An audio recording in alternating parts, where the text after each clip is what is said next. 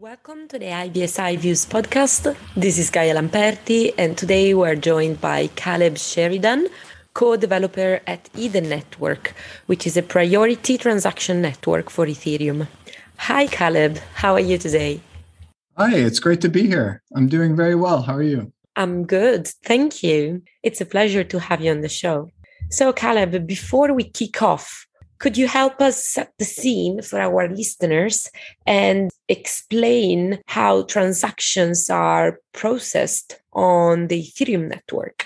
Yeah, of course. We're seeing Ethereum settle billions of dollars of trades per year. And, the ecosystem for Ethereum is quickly forming around this notion of decentralized finance and decentralized applications where traders and DeFi users are either speculating on the prices of cryptocurrency by trading tokens or investing in DeFi platforms to earn yield.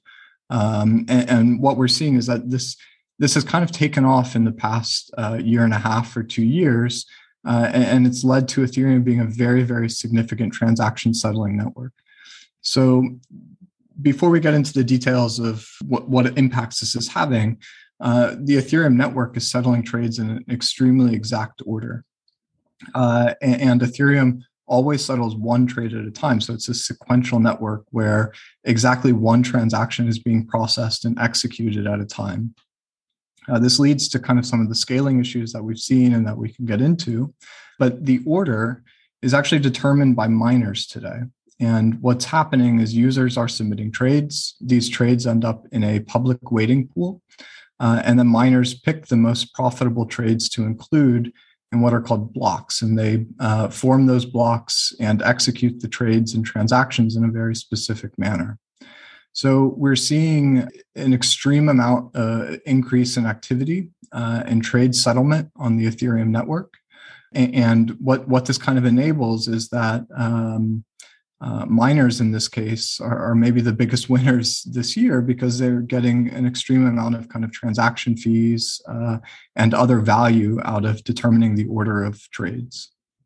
So the Ethereum miners in this case have this very unique role that allows them to extract value from trades and settle trades and even earn kind of some additional yield. So, the way that mining works is there are network commissions where miners earn Ethereum for every block that they include. That includes transactions. They also get a fee from every transaction that they include in their blocks, which are paid by users.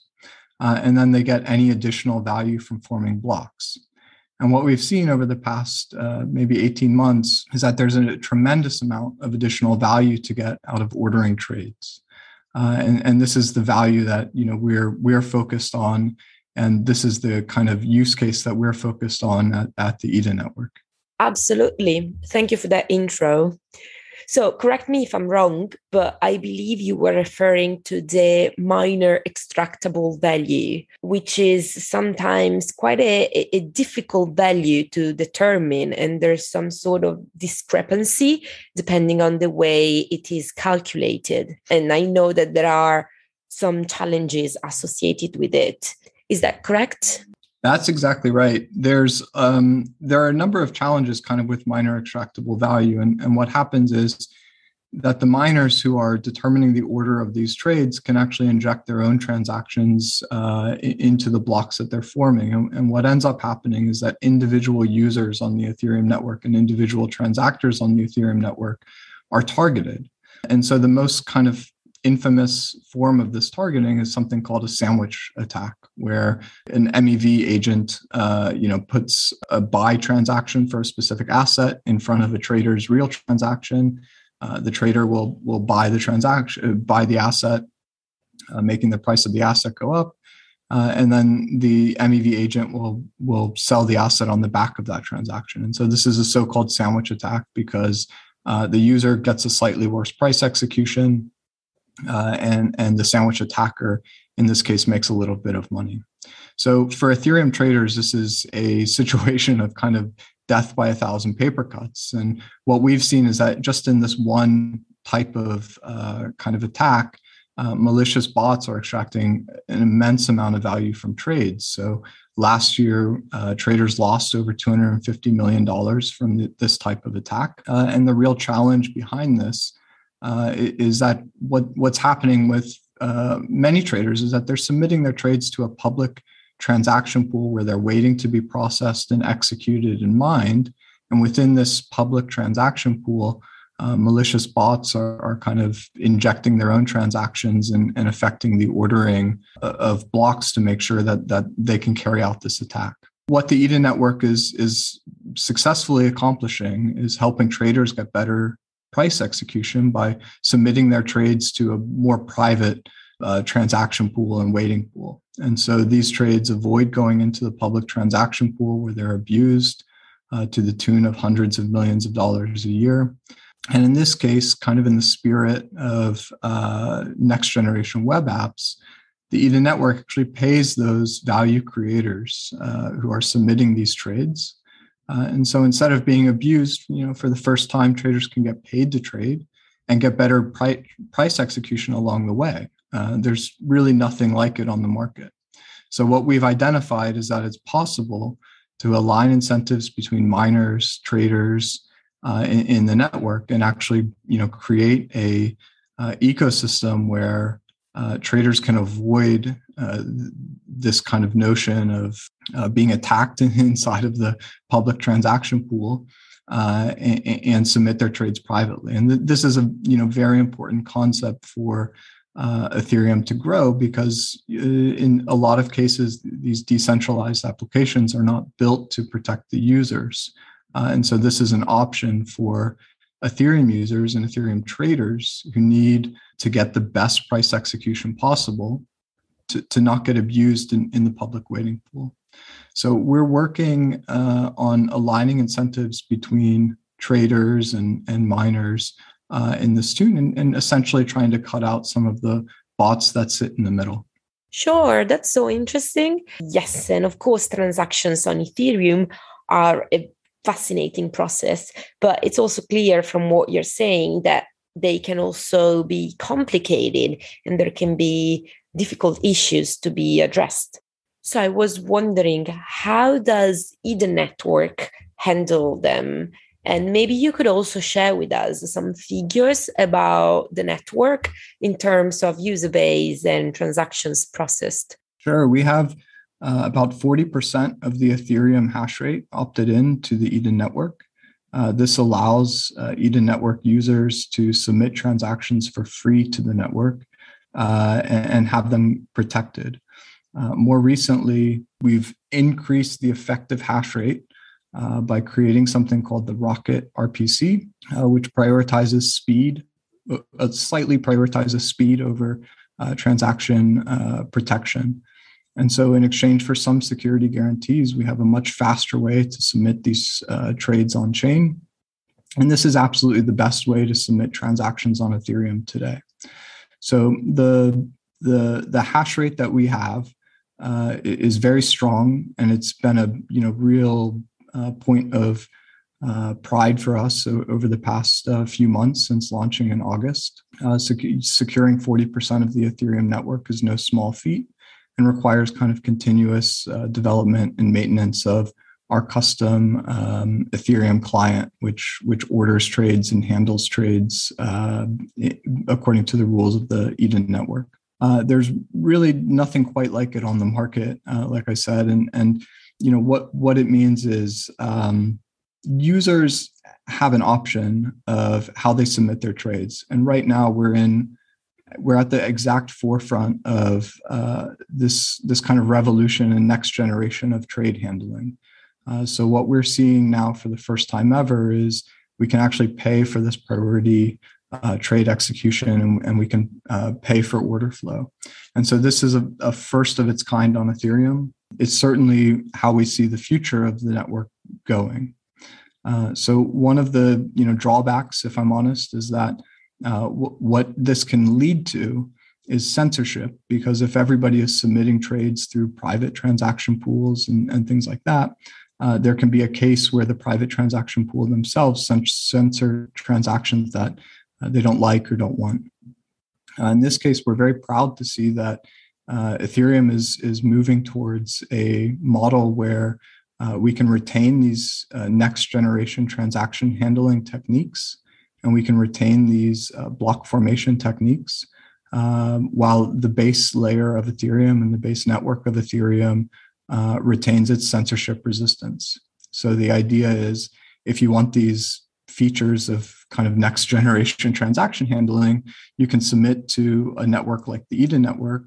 But if you value censorship resistance and truly being able to always submit transactions into the decentralized network, you can always go to the kind of the public transaction pool and the public waiting pool. So this is kind of what we're seeing, and this proposal and this research is called proposer builder separation, which is diving into the weeds a little bit.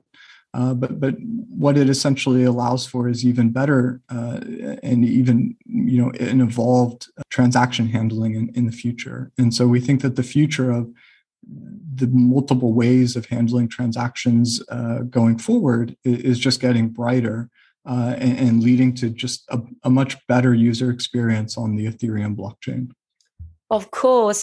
I'm glad you mentioned outlooks for the future, because I was just going to ask you what a new era of Ethereum, Ether 2.0, will mean for the industry and more specifically for EDA network itself. Yeah, Ethereum is moving towards a proof of stake consensus model. And what this means really is that today we're in proof of work, which is criticized for being wasteful because miners essentially run mining clients which burn electricity to solve some kind of math problem, basically to prove that they're expending energy to produce blocks.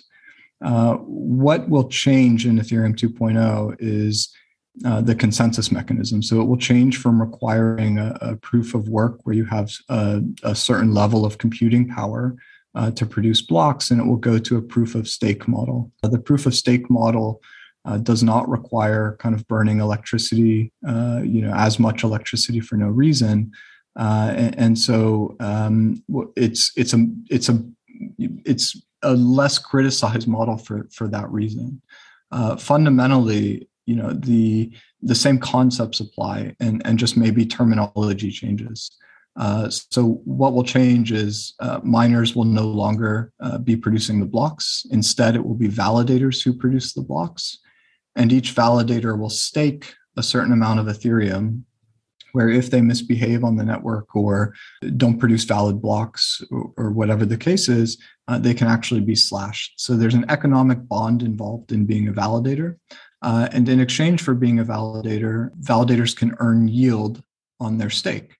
And they earn yield in the exact same way as miners today. So there will be some network emissions, there will be transaction fees from the network users, and there will be some additional value from forming blocks or MEV. In this case, it'll be kind of maybe validator extractable value. So we're still going to see yield form the same way. It's going to rely on transactions, block rewarding, and network rewards. And Ethereum validators will still have that same very specific role in the network to order trades. And we'll be helping them along as Ethereum 2.0 launches. I think one more point about Ethereum 2.0 is that it paves the way for a real scaling solution. And today we see extremely high value accounts doing most of the trading on the network. These are wallets and accounts on the network with, a significant amount of wealth, where only, people with tens of thousands or hundreds of thousands of dollars per transaction can afford the transaction fees in a realistic manner.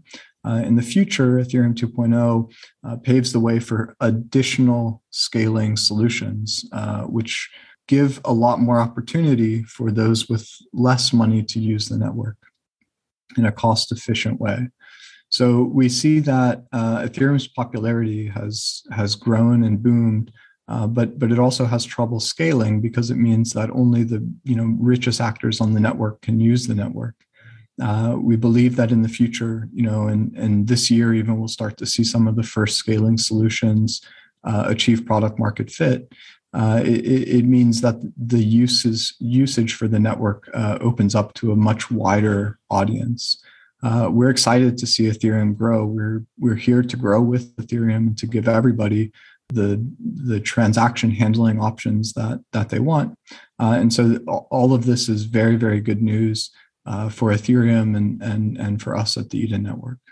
It's great to hear, Caleb, and it absolutely sound like a favor a more sustainable system.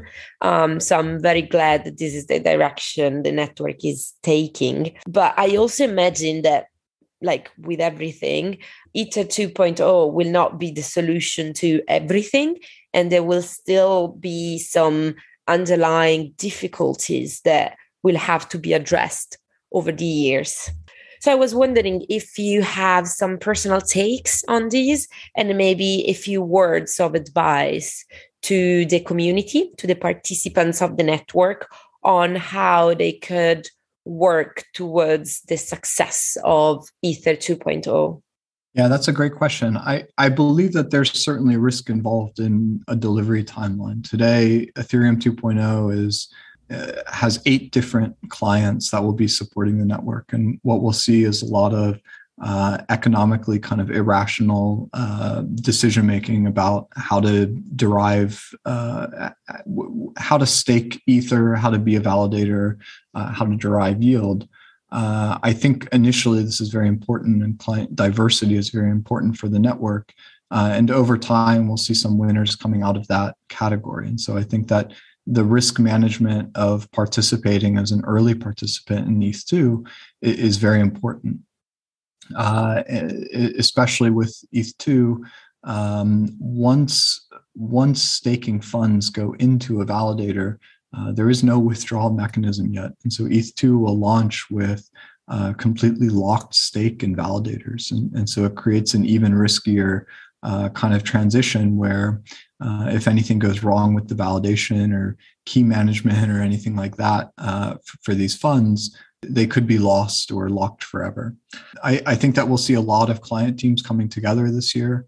By nature, this software development is very, very difficult. The current timeline is still Q2 2022. So in the next 5 or 6 months, it may change. But I would encourage everybody to kind of understand the risks of participating in the early network switchover and what's being titled as the merge right now. Great. Well, thank you so much, Caleb Sheridan, co-developer at Eden Network. It was a pleasure to chat with you about the future of Ethereum, and thank you again for your time today. Thank you.